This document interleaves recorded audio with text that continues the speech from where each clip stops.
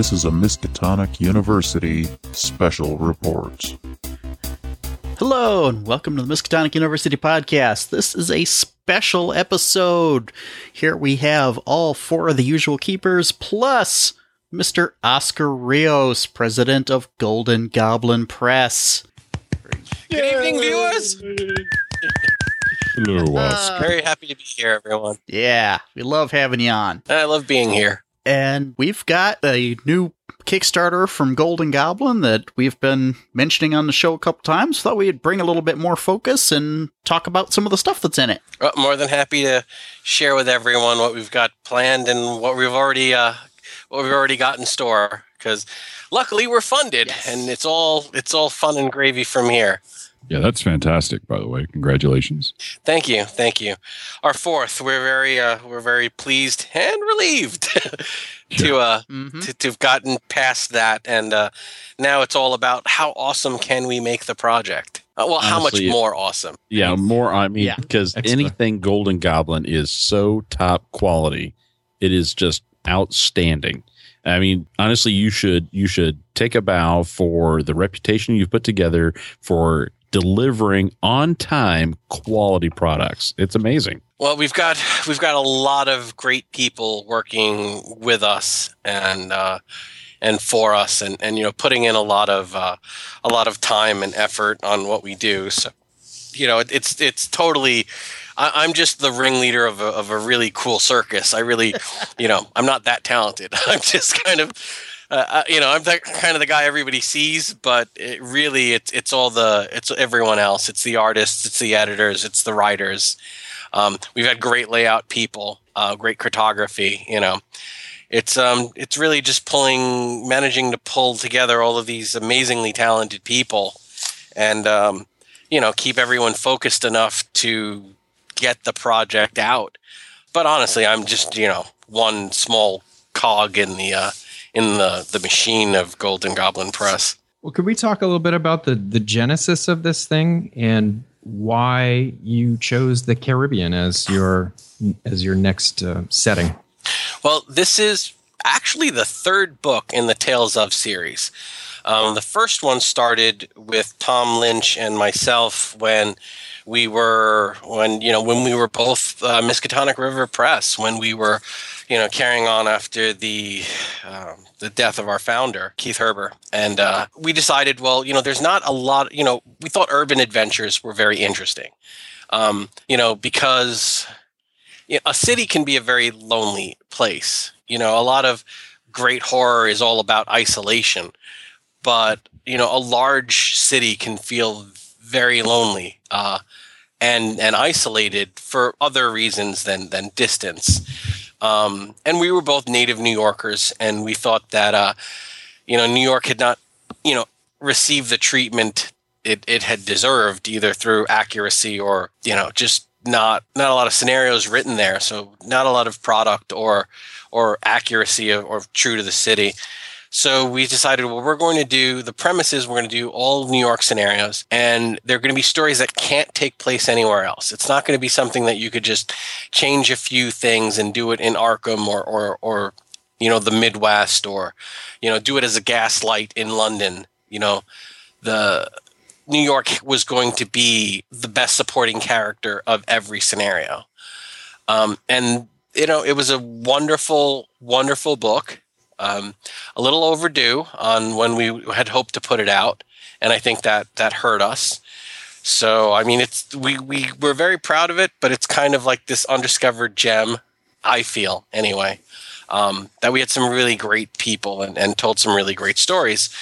And from there, Miskatonic River Press was no more, and I started Golden Goblin Press. There was a little overlap there, but... So when Golden Goblin Press formed, our first 1920s jazz era book was Tales of the Crescent City, which was a premise that Tom and I had kind of bounced around a bit and had actually started some preliminary work on. So we resurrected that and put out Tales of the Crescent City.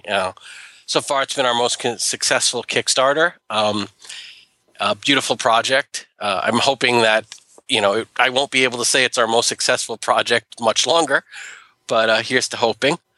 And it was very well received. We were very happy with the way it turned out. And, we really fell in love with the themed collection, And from there, we were thinking about our next, 1920s jazz era project.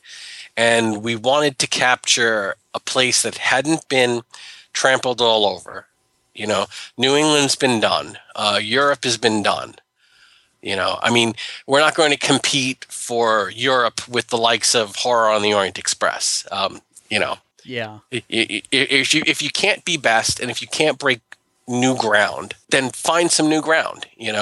So Europe has been very well covered. New England has been very well covered. Mm-hmm. So we were thinking, okay, what's next? We want a place with a lot of history. We want a place with a lot of good folklore.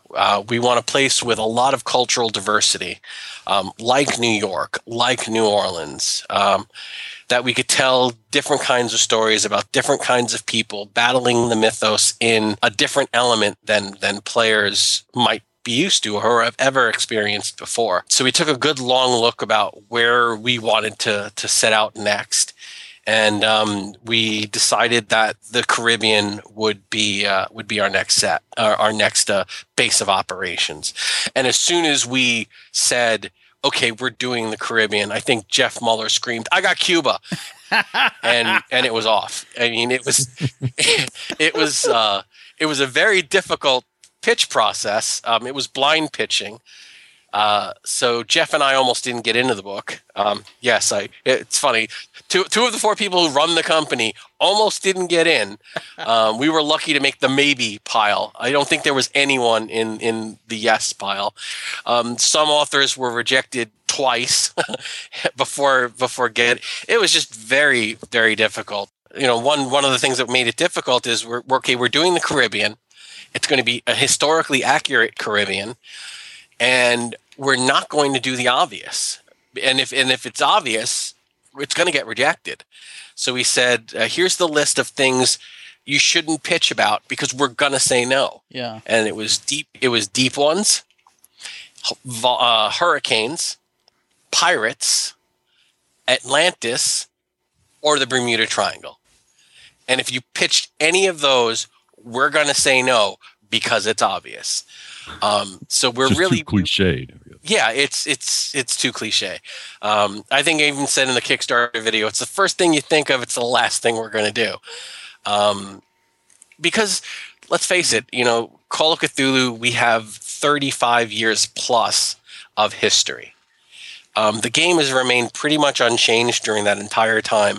So a book that was written 20 years ago is still as playable as it is one that came out today. So most keepers and most players, have access to just this huge wealth of material. So to find, a great old one that hasn't been written about, to find a location that doesn't have a scenario written, set there, it's not easy. And luckily, the Caribbean has just been, there have been a few things in Key West, but other than that, it's pretty wide open. And it's funny, I think both Jeff and I have written scenarios in Key West. So, oh really? And then so nobody did the Florida Keys. And we got some really, really interesting pitches, and we were very happy with our final selection of authors. Yeah, I'm looking at the Kickstarter page right here. I see that there are 5 scenarios in the core book. Can you pitch it to tell the listeners about those 5 scenarios? Okay, we've got, and we don't know what the order will be when we do layout, but I'll just go in the order. We've got them listed on the Kickstarter page. That's good. We have Jeff Muller doing his scenario in Cuba called Servant of God. It's a story about a Vatican investigator who is in Havana, and he's conducting an investigation on the miracles attached to a dead priest. That some people are saying he should be made a saint.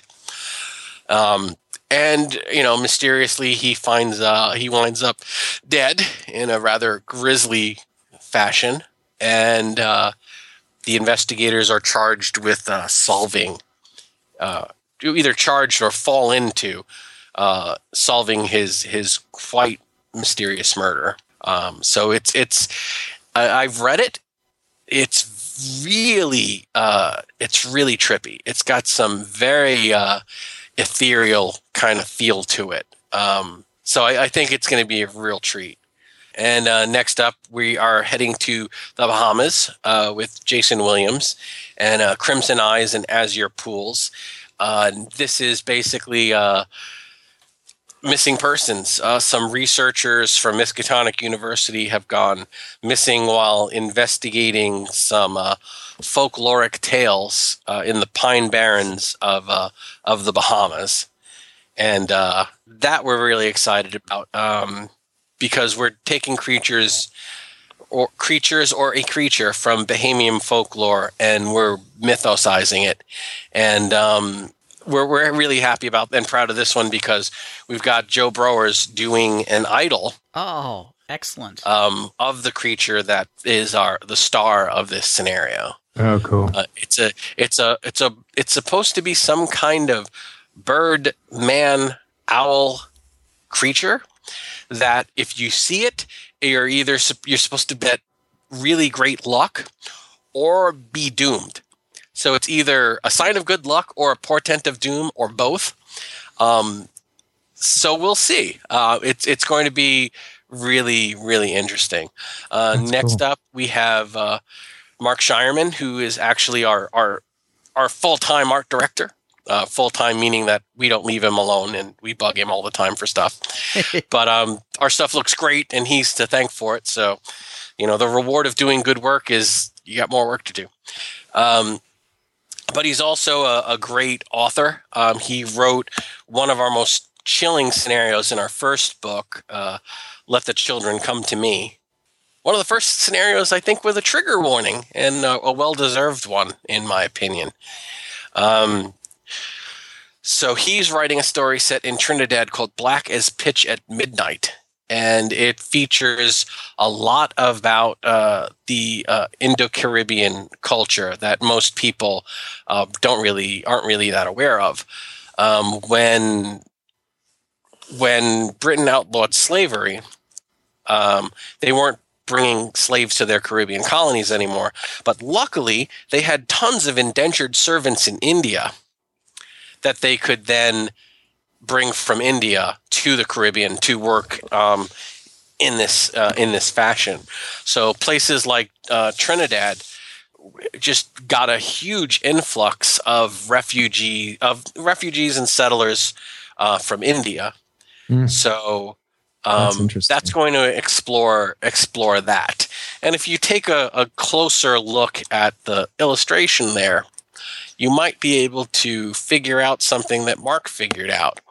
And that was, do you know that about the same time the British were breaking up the Thuggee cult, they were deporting large numbers of people to Trinidad? And it was just like, wow, it just sort of writes itself, doesn't it? That's brilliant. So, yeah, it's going to be quite a ride. It's still being written, so I can't comment too much. But knowing Mark, yeah, I'd be surprised if we didn't have another trigger warning. There's a lot of darkness in that guy, and it is awesome. Next up, we have a new author for us. Much like Jason writing for us for the first time, is Dave Sokolowski, and he's written Wrath of the Sulphur. And that's set in St. Vincent, and it centers around an active volcano in St. Vincent named La Sulfiere. I can't speak French, and I'm sure I mangled that, but it means the sulfur. And basically, you have an active volcano, some trapped missionaries, a missing geological team, rumors of caves that have been opened up by the tremors, and a mysterious black smoke that seems to move of its own accord. Really excited about this one, where it's actually the first. We actually started editing the book this weekend. As soon as we funded, we were like, well, I guess we can get to work. So Dave's is the first one on the editing pile, and I've actually started actively working on it. So yeah, I'm pretty excited about this one as well. It's great to work with some new people. Then we'll get to mine. Night forms a cover for Sinners, which is actually a Puerto Rican. It's kind of a, what is the word for it? Like a folk saying, a proverb. It's a Puerto Rican proverb. And this is set in Puerto Rico. It's by myself. And this will make my mom really happy because ever since I started writing, God knows how many years ago, she's like, well, why don't you write something set in Puerto Rico? So yeah, I finally am going to write that scenario she's wanted me to write for a really long time. And this is going to deal with, well, again, with those historical facts that just write itself. There's a very famous Puerto Rican historian and scholar that in 1927 or 28 published a book called, and I don't remember the exact title, but it's basically The Myths and Legends of Puerto Rico. Nice. And so it's a real book. He's a real, a real historical figure. And my story is all about a grad student or an adjunct professor getting a hold of the unpublished chapter that he dropped from the manuscript because he couldn't verify it. And it deals with a Puerto Rican folktale and rumors that the Fountain of Youth is actually on Puerto Rico somewhere. Mm-hmm. Nice. So, and for backers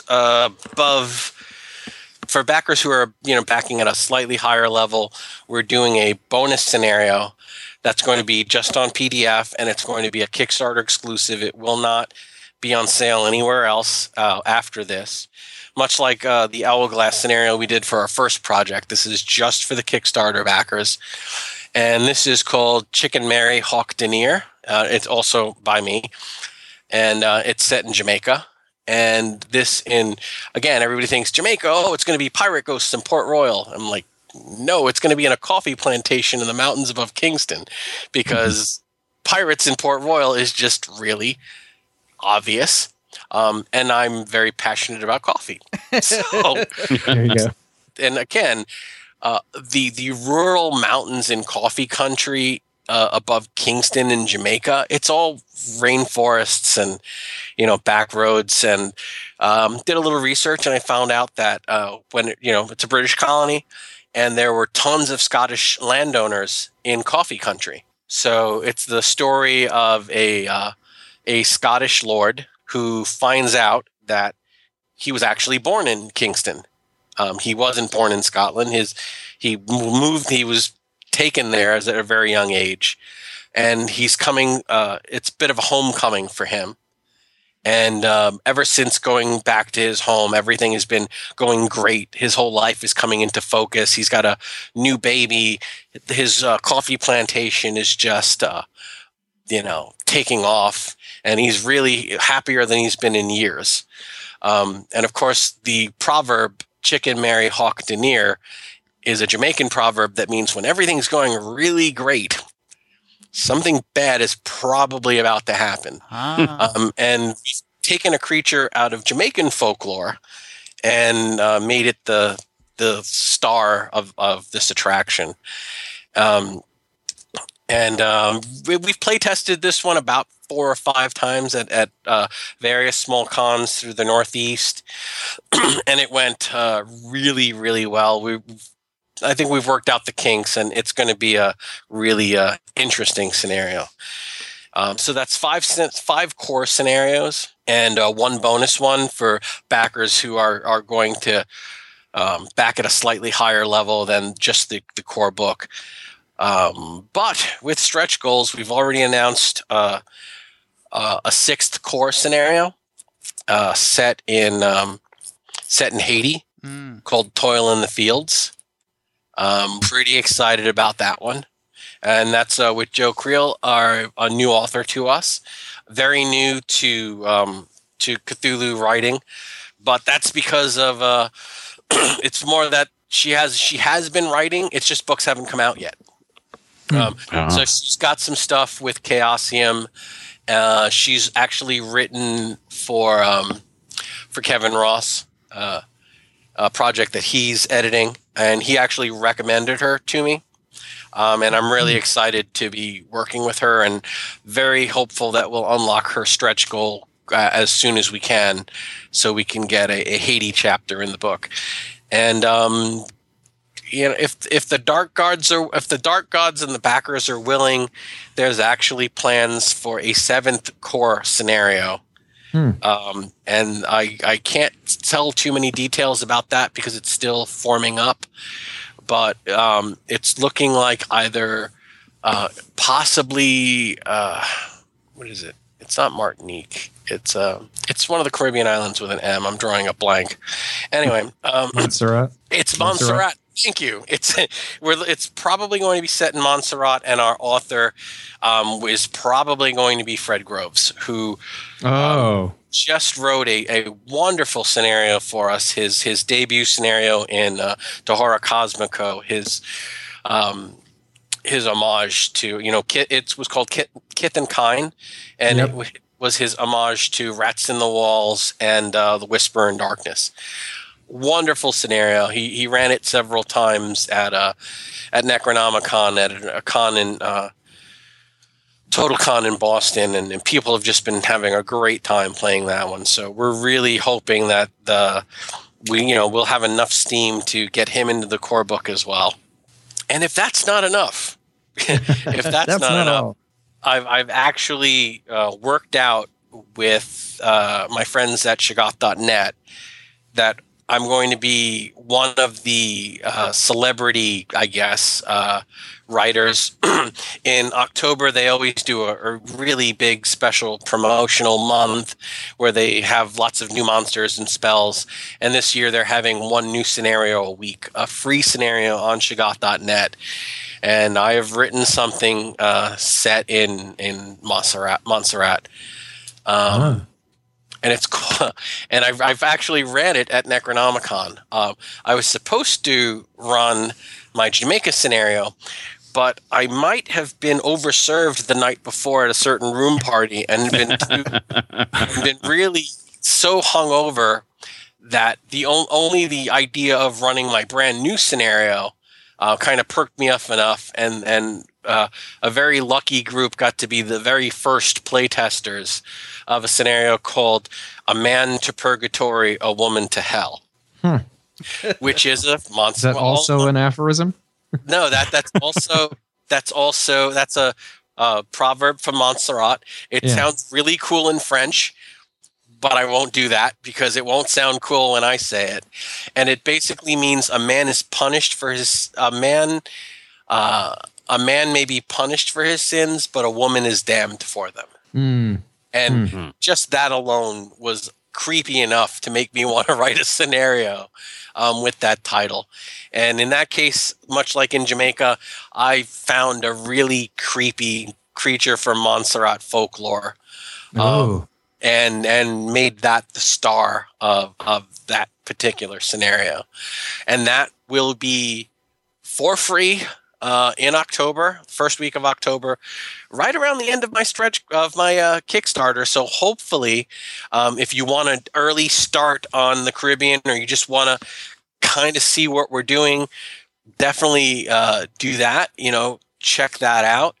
And if you haven't backed, if you're on the fence, we're hoping that scenario will help push you to our side. That's awesome. And to also help push you to your side, if listeners have not been to the Kickstarter site and have not seen the art that has been displayed with the 5 core scenarios, the 6th bonus scenario, and the cover. It is.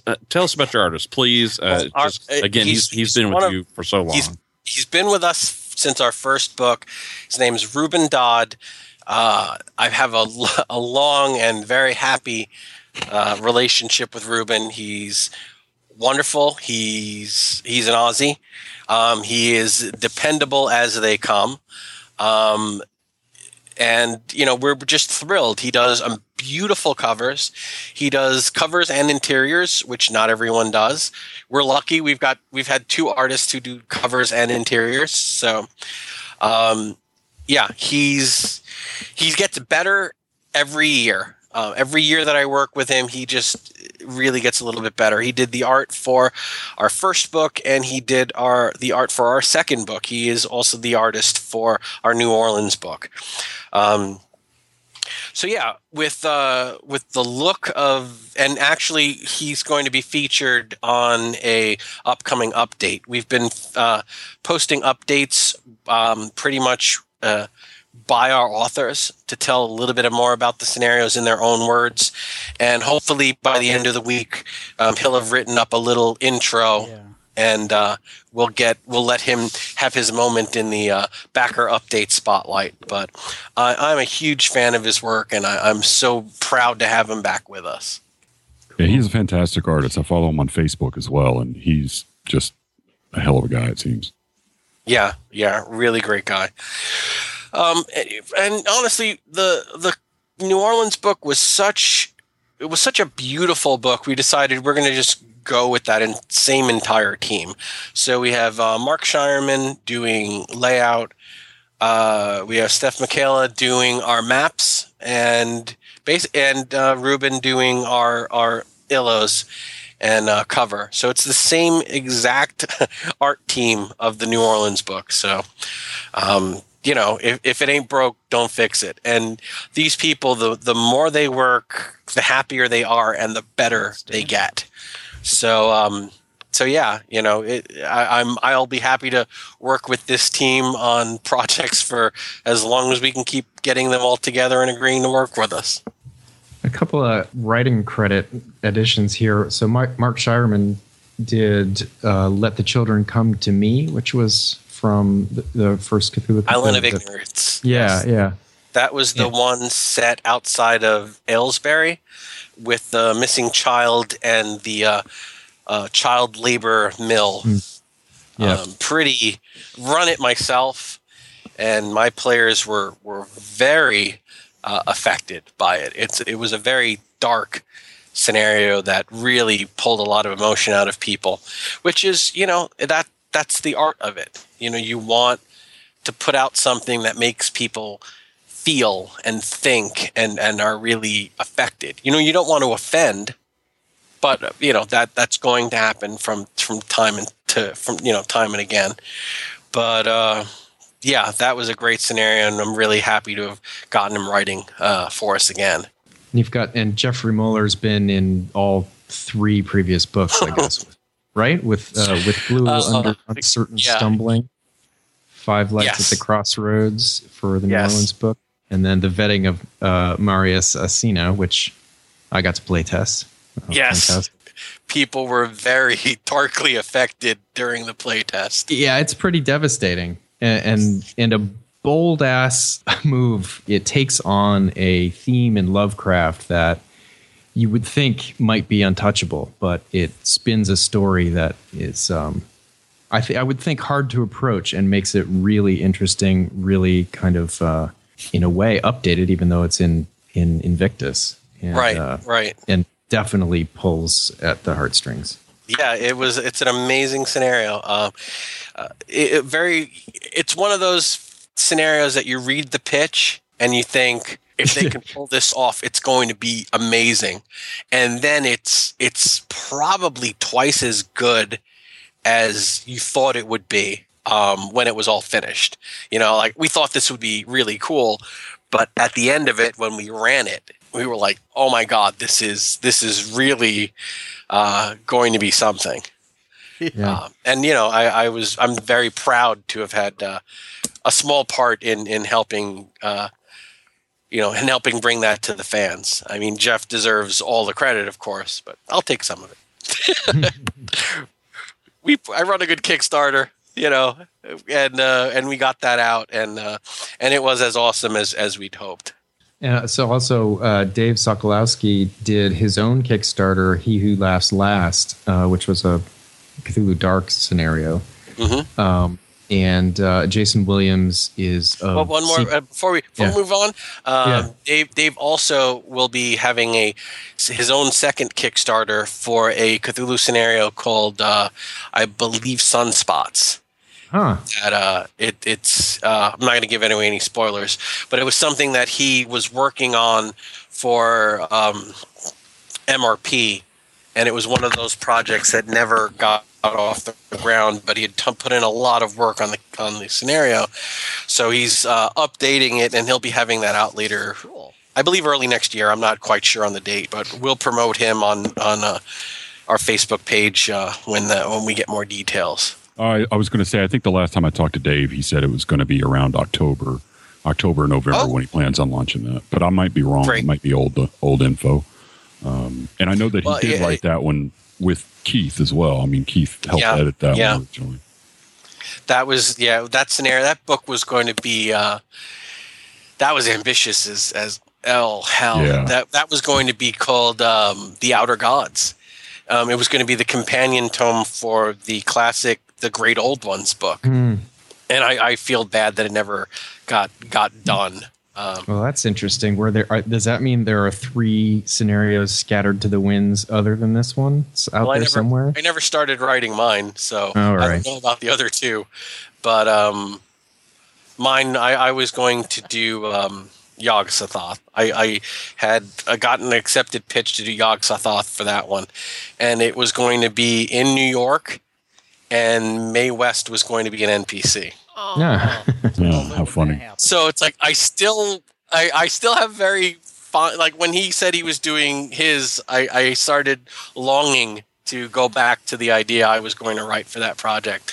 But it would have been wonderful. But honestly, without Keith, we just didn't feel we had the stones at that point. Yeah. It would have been amazing, but without him, it wouldn't have been amazing. It would have. We were, Tom and I were fumbling our way through the early stages of learning how to do this. So to take on something of that magnitude at that time was just too intimidating. And I think it was the wise choice at the time. Yeah. Sometimes you have to wait on a project until you really have the confidence and the skill set to do it. Yeah. And at that time, I don't think that either of us did. It's a tactical retreat. Yeah, tactical. It is not dead. It's just sleeping, as he's proven with bringing his portion of it back. So, and moving on to Jason Williams, who, on a personal note, is his Secrets of Tibet was the first monograph that I bought, and in a way, kind of spoiled me for monographs because his research was so awesome. I mean, it's. Whether you ever do anything in Tibet, gaming-wise, it's just an awesome source book of mythology and magic. And I have to agree. I think it's a wonderful book. And when we start talking about stretch goals, that's kind of why he's the core of our most exciting stretch goal. But we'll get to that, I suppose. Interesting. Well, let's go ahead and talk about the stretch goals then. So you announced a number of them whenever you first put the Kickstarter up, and then you've announced a few more now that it's funded.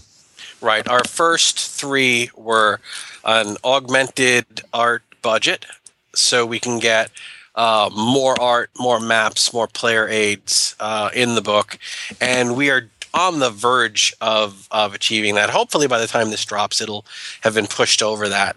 The second stretch goal is I like having little cute exclusive Kickstarter exclusive items for people. I like it in Kickstarters. When I back them, I like to, I'll get this and that and little cheesy kind of things.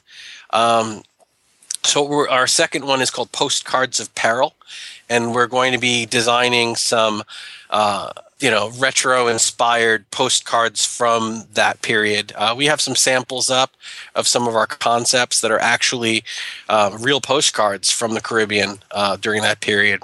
So we're going to be designing a few, and on the flip side of them, they're going to have messages that directly tie into scenarios. Yeah. They could be from NPCs. They could actually even be used as handouts.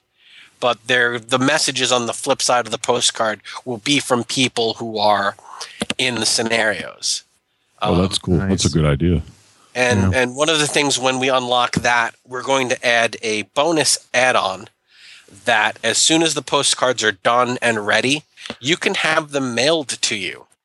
I will put a stamp on them and send them in the mail before the book actually funds. So over the months leading up to it, you would get these 3 postcards, possibly all at once, maybe staggered over a month or two. But these mysterious postcards will be mailed to you with their cryptic messages from NPCs or investigators who came before you and weren't so lucky. That's brilliant. Nice. It's like a little mini De Profundis. And I've had that kind of experience before. Those postcards that John and I were getting. It's like, what is this? It's fun. It's a lot. Stuff like that is a lot of fun. I mean, absolutely. Let's not lose sight of what we're doing here. We're sitting around a table playing games with our friends. Let's have fun with this. Creepy. We had the idea for the postcards, and I told my wife, and she goes, "You know what would be really cool if you had like messages on the insides of them from the people in the scenarios." And I'm like, "Oh my God, that's brilliant!" So she took a really good idea, made it better, and we're running with that. I think that'll be a lot of fun. The advanced shipping on those.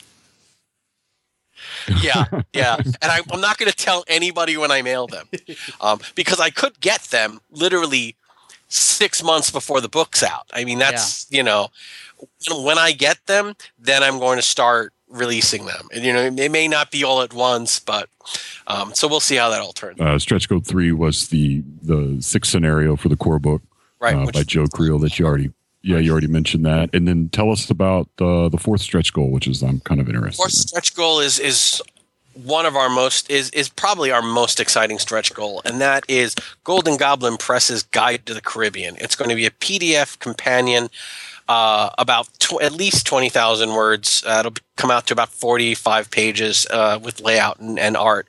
And that's going to be written by Jason Williams, is the master of research. And he's going to touch on every major island group, and we're going to talk about what languages are spoke there. What are the ethnicities represented? What's the currency? What's the major export? What are the festivals and tourist attractions? What New Orleans Mythos did for Tales of the Caribbean. For Tales of the Crescent City, where they gave us the neighborhood guide.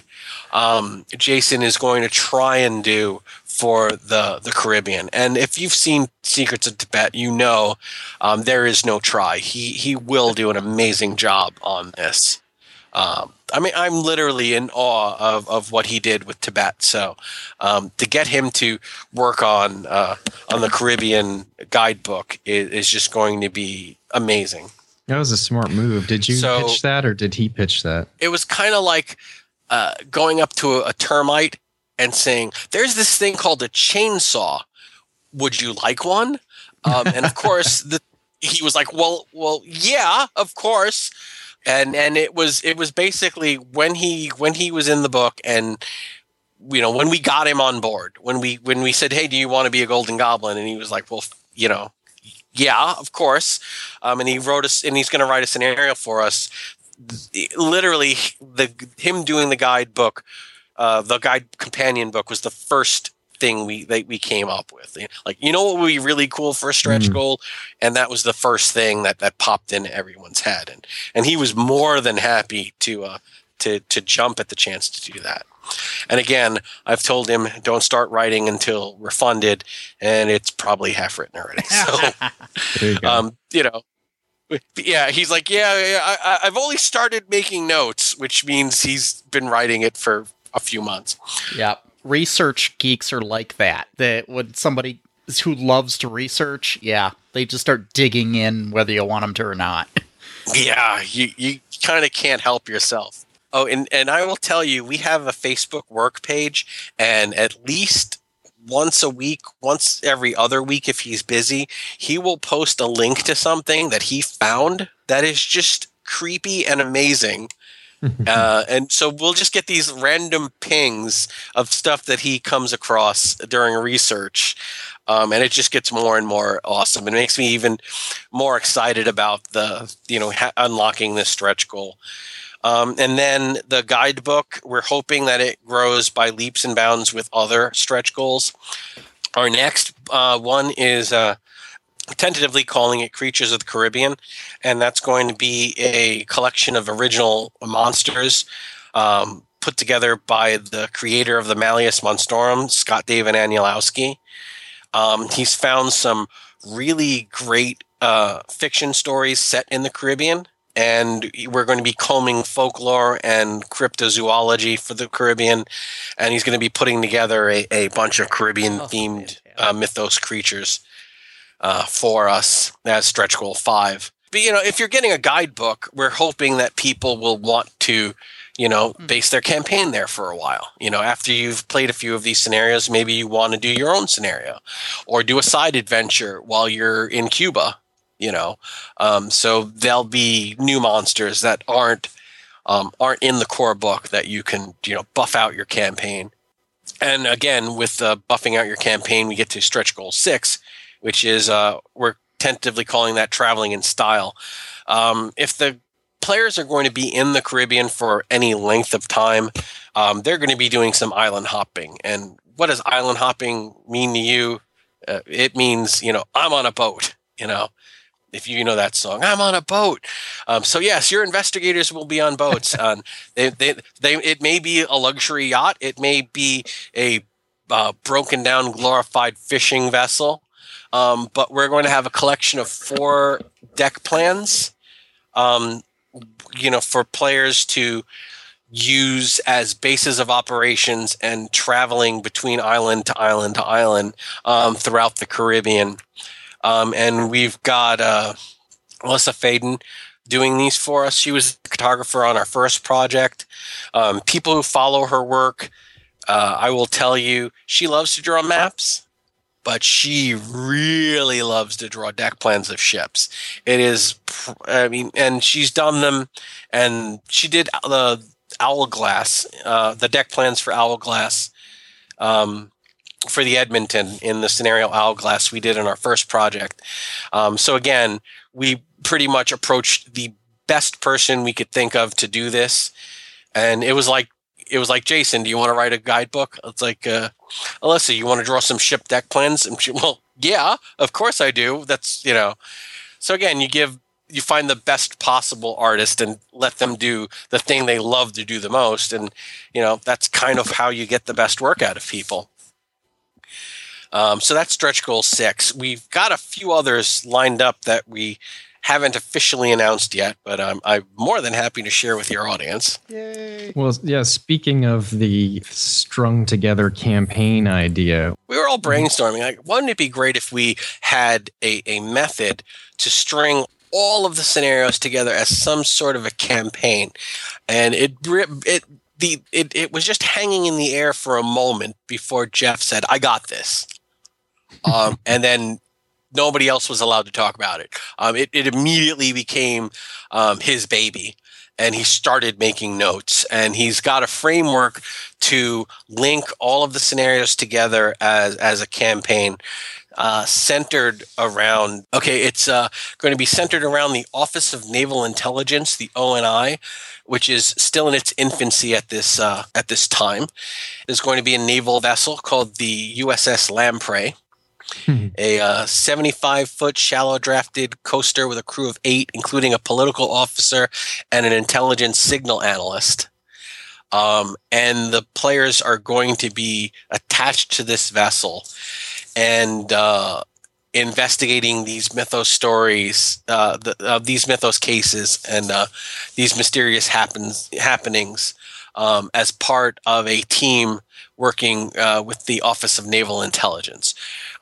This is a time when America had very strong economic ties to the Caribbean. I mean, this is where the term Banana Republic comes from, because, we were controlling a lot of governments because of, big business in the region, bananas, sugarcane, tobacco. So yeah, there's a lot of North American involvement, political, economic, and sometimes when these mythos things happen, they may threaten American interests. So players are going to have the opportunity to be part of a special team, and he's even has plans for framework to make characters members of the Office of Naval Intelligence, kind of a 1920s, early 30s version of a Black Ops team. So it's going to be awesome. Whenever Jeff gets one of these things in his head, it's like, I don't know how he's going to do it. And then he does it. It's twice as awesome as I thought it was in the first place. So I have every faith that this is going to be amazing. The pitch sounds great. So it's hard to imagine it going awry. And the stretch goal after that, we're also very excited about. We had a lot of very positive responses to our first fiction companion, Tales of Cthulhu Invictus, which was part of our De Horror Cosmico Kickstarter. So we thought, let's try and do this again. I'm from the generation of gamers that, we played in the Forgotten Realms and then we read Forgotten Realms novels, or we played in the Dragonlance universe and then we read Dragonlance novels and short stories and what have you. So we did that with De Horror Cosmico and had the companion fiction tome. And so we thought, well, let's do that again. So we've already spoken to Ryan Sammons, who has already sent out invitation letters, and the tentative work for a fiction companion to Tales of the Caribbean is in its infancy, but it is underway, and that book is going to be called Dread Shadows in Paradise. So I'll hopefully be able to talk more about that as it forms up and as we get closer to that stretch goal.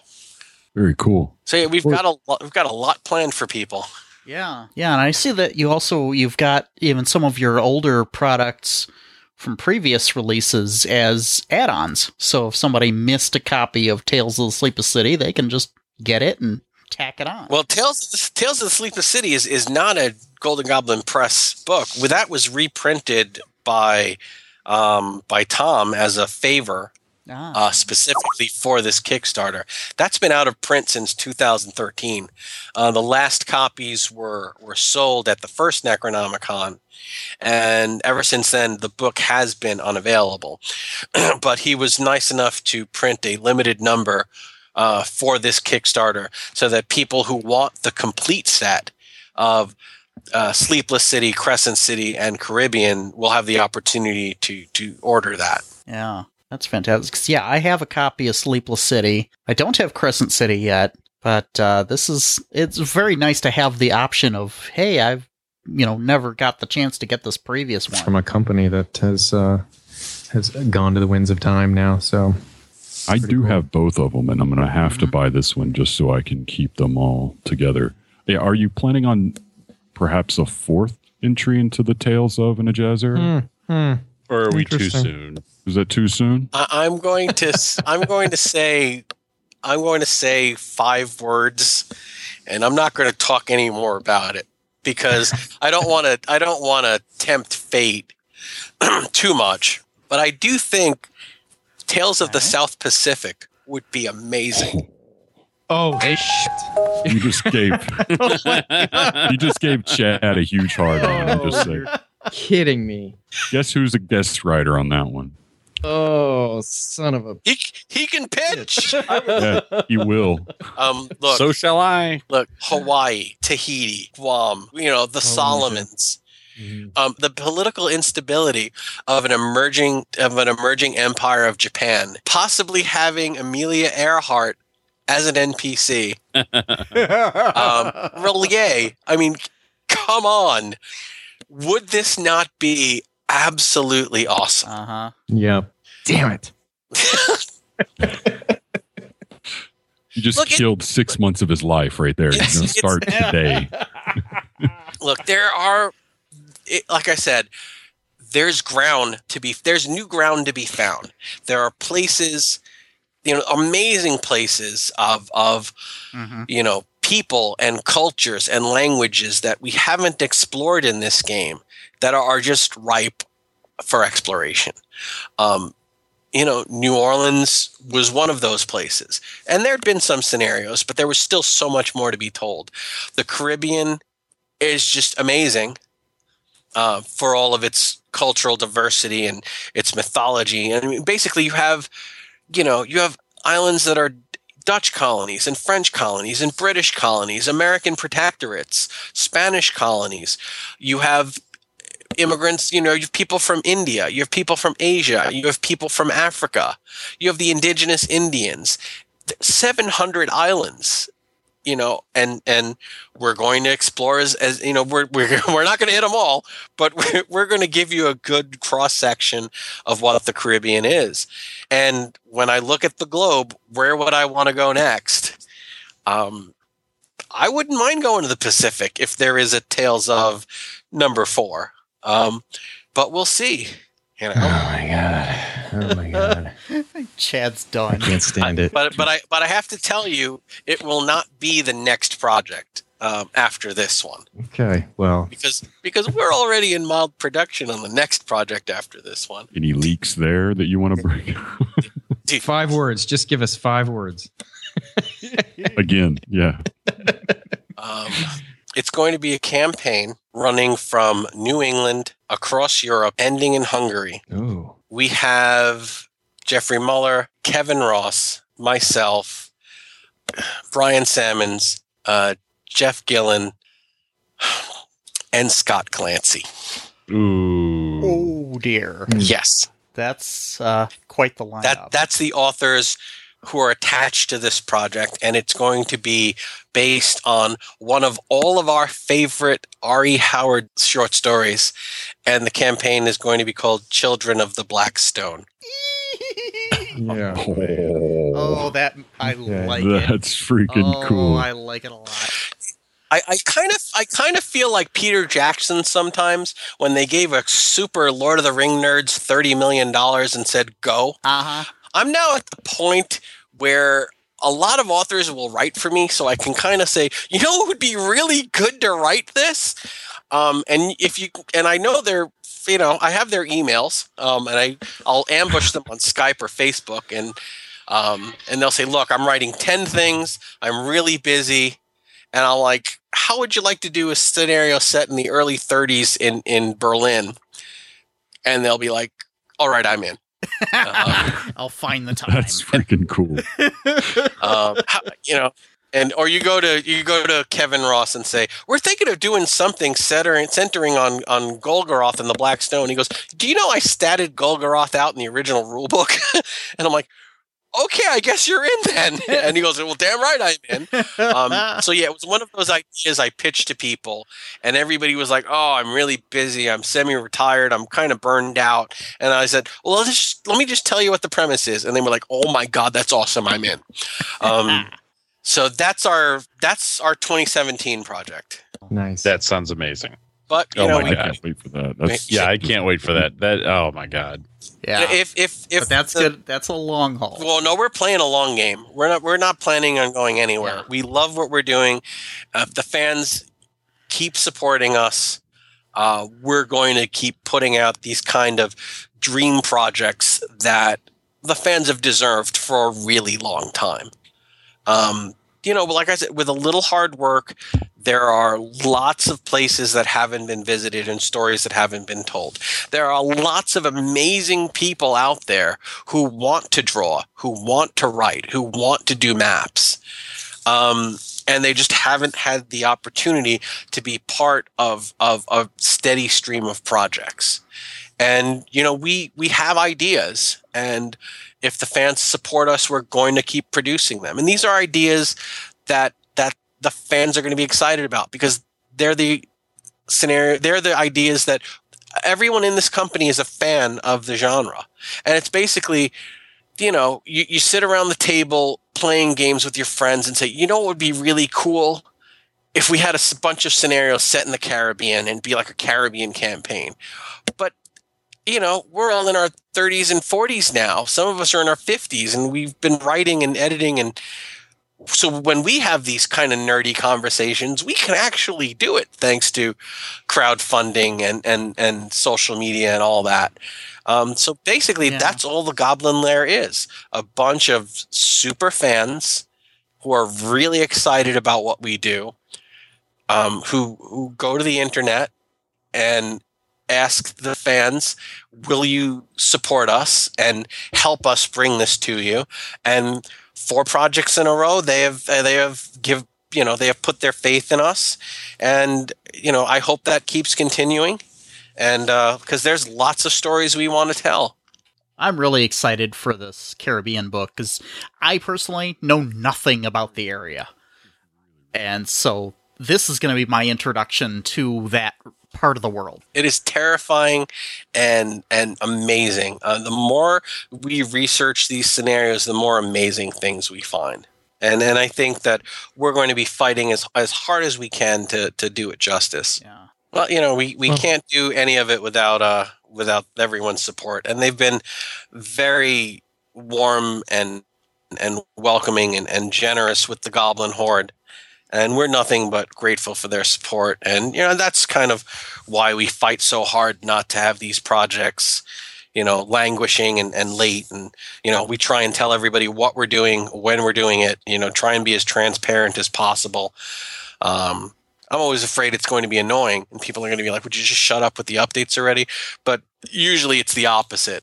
But yeah, I mean, we really, we're not some, large, publishing house, with offices and warehouses. We're a bunch of guys on their computers scattered across the world at this point, doing our best to put out a quality product for people.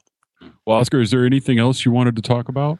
Oh, we've leaked this before, but the Terror on the Lincoln Highway is still on the table for us.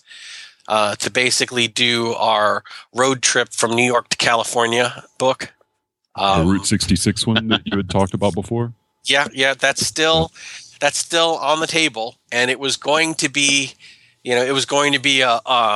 our 2017 project until everybody jumped all over the Tales of the Black Stone project. And at least one of the command staff said, we should just ditch Caribbean and go right to Blackstone.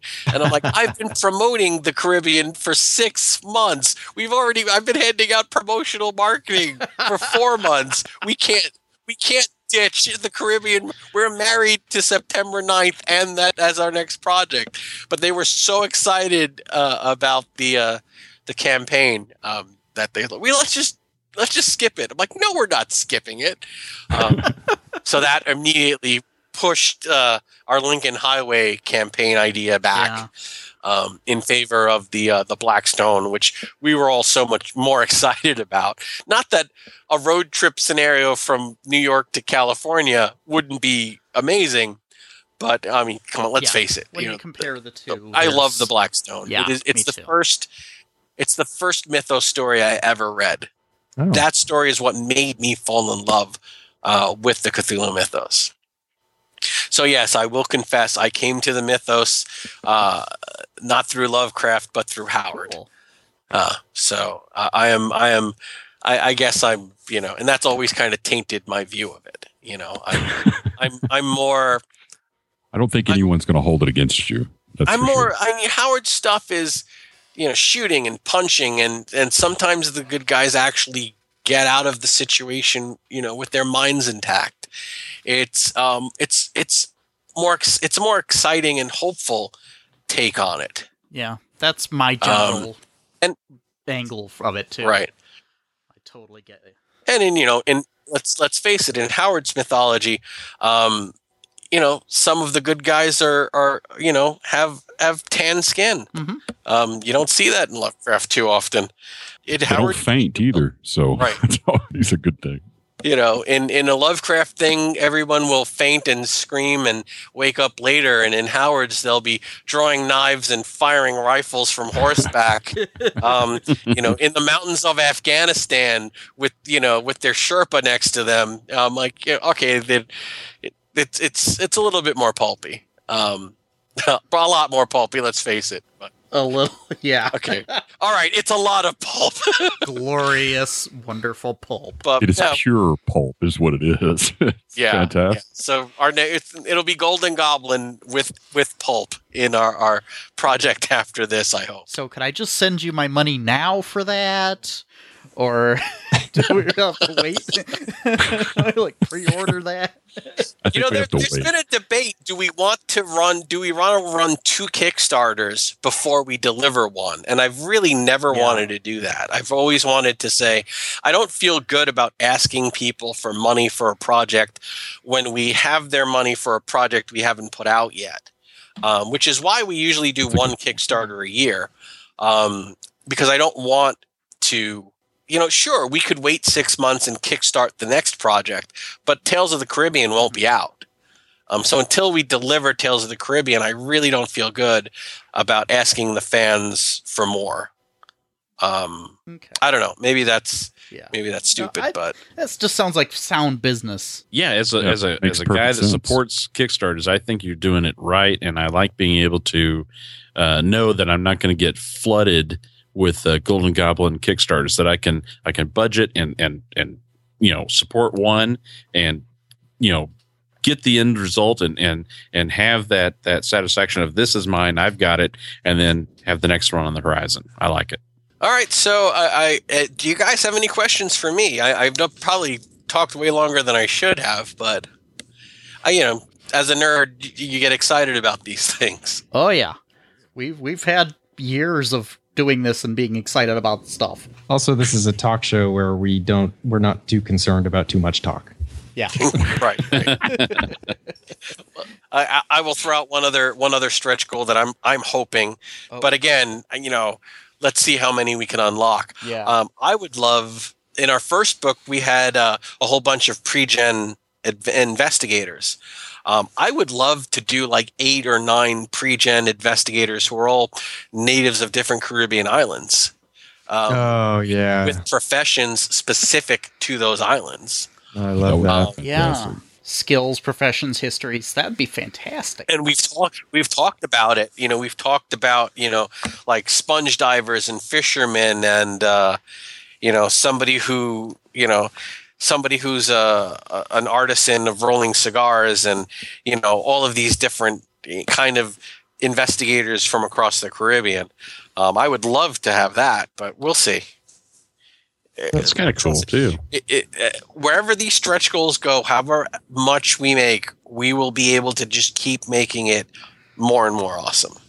Some of these stretch goals, man, if you don't make it, I will be heartbroken. So yeah, no kidding. The last project, we had some really great ones that I was kind of brokenhearted that we didn't get to.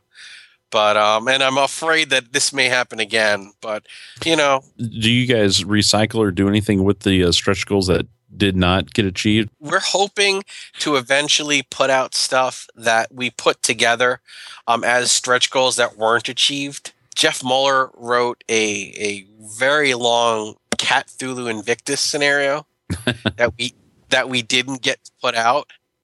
And it's written, it's there. And we've got nothing to do with it. We would love to put it out.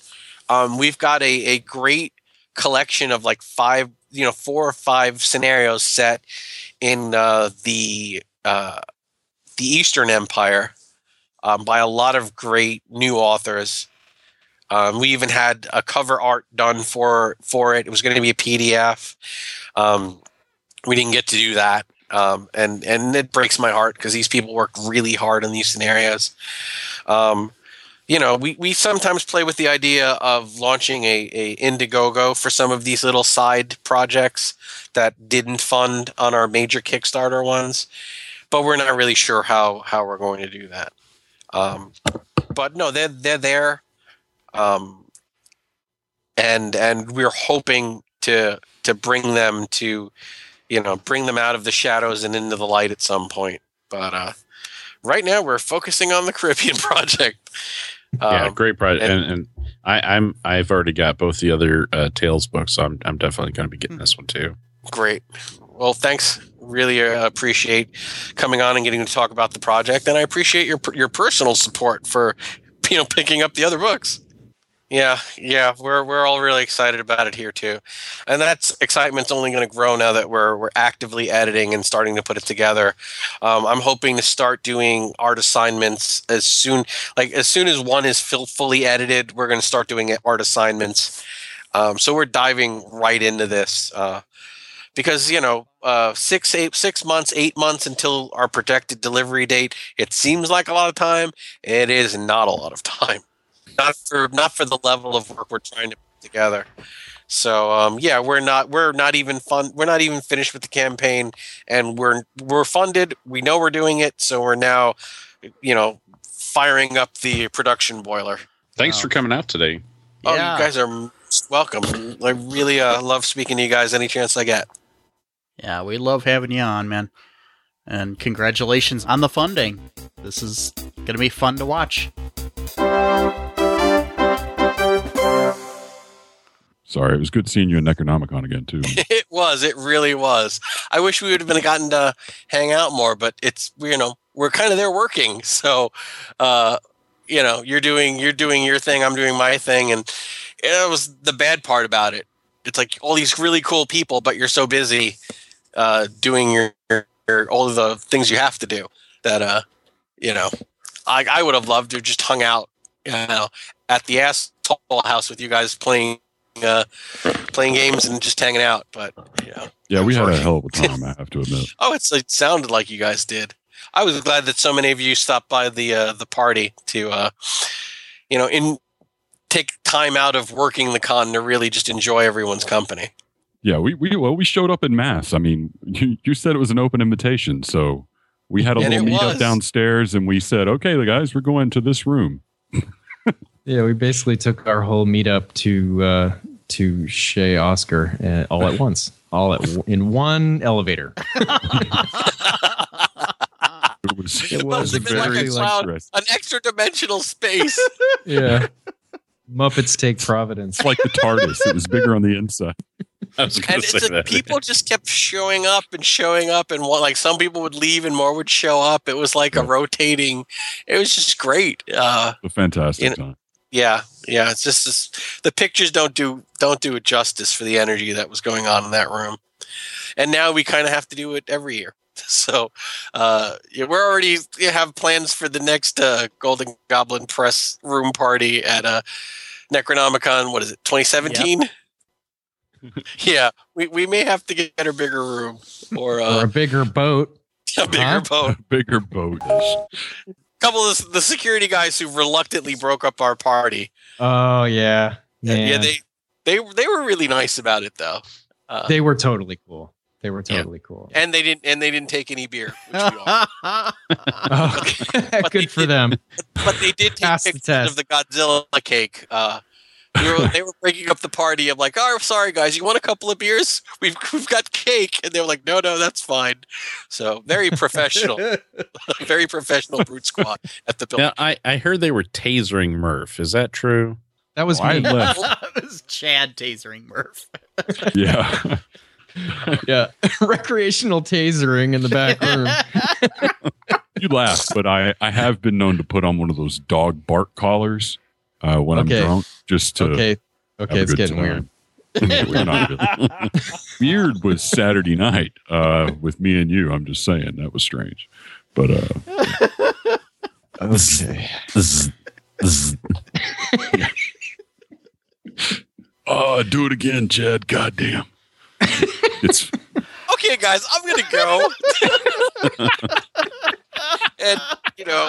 And Unfortunately, every show ends like this. Shower. Yeah. No, you can't. You're not going to get that stink off you. I'm sorry. See how awkward we can make the guest feel.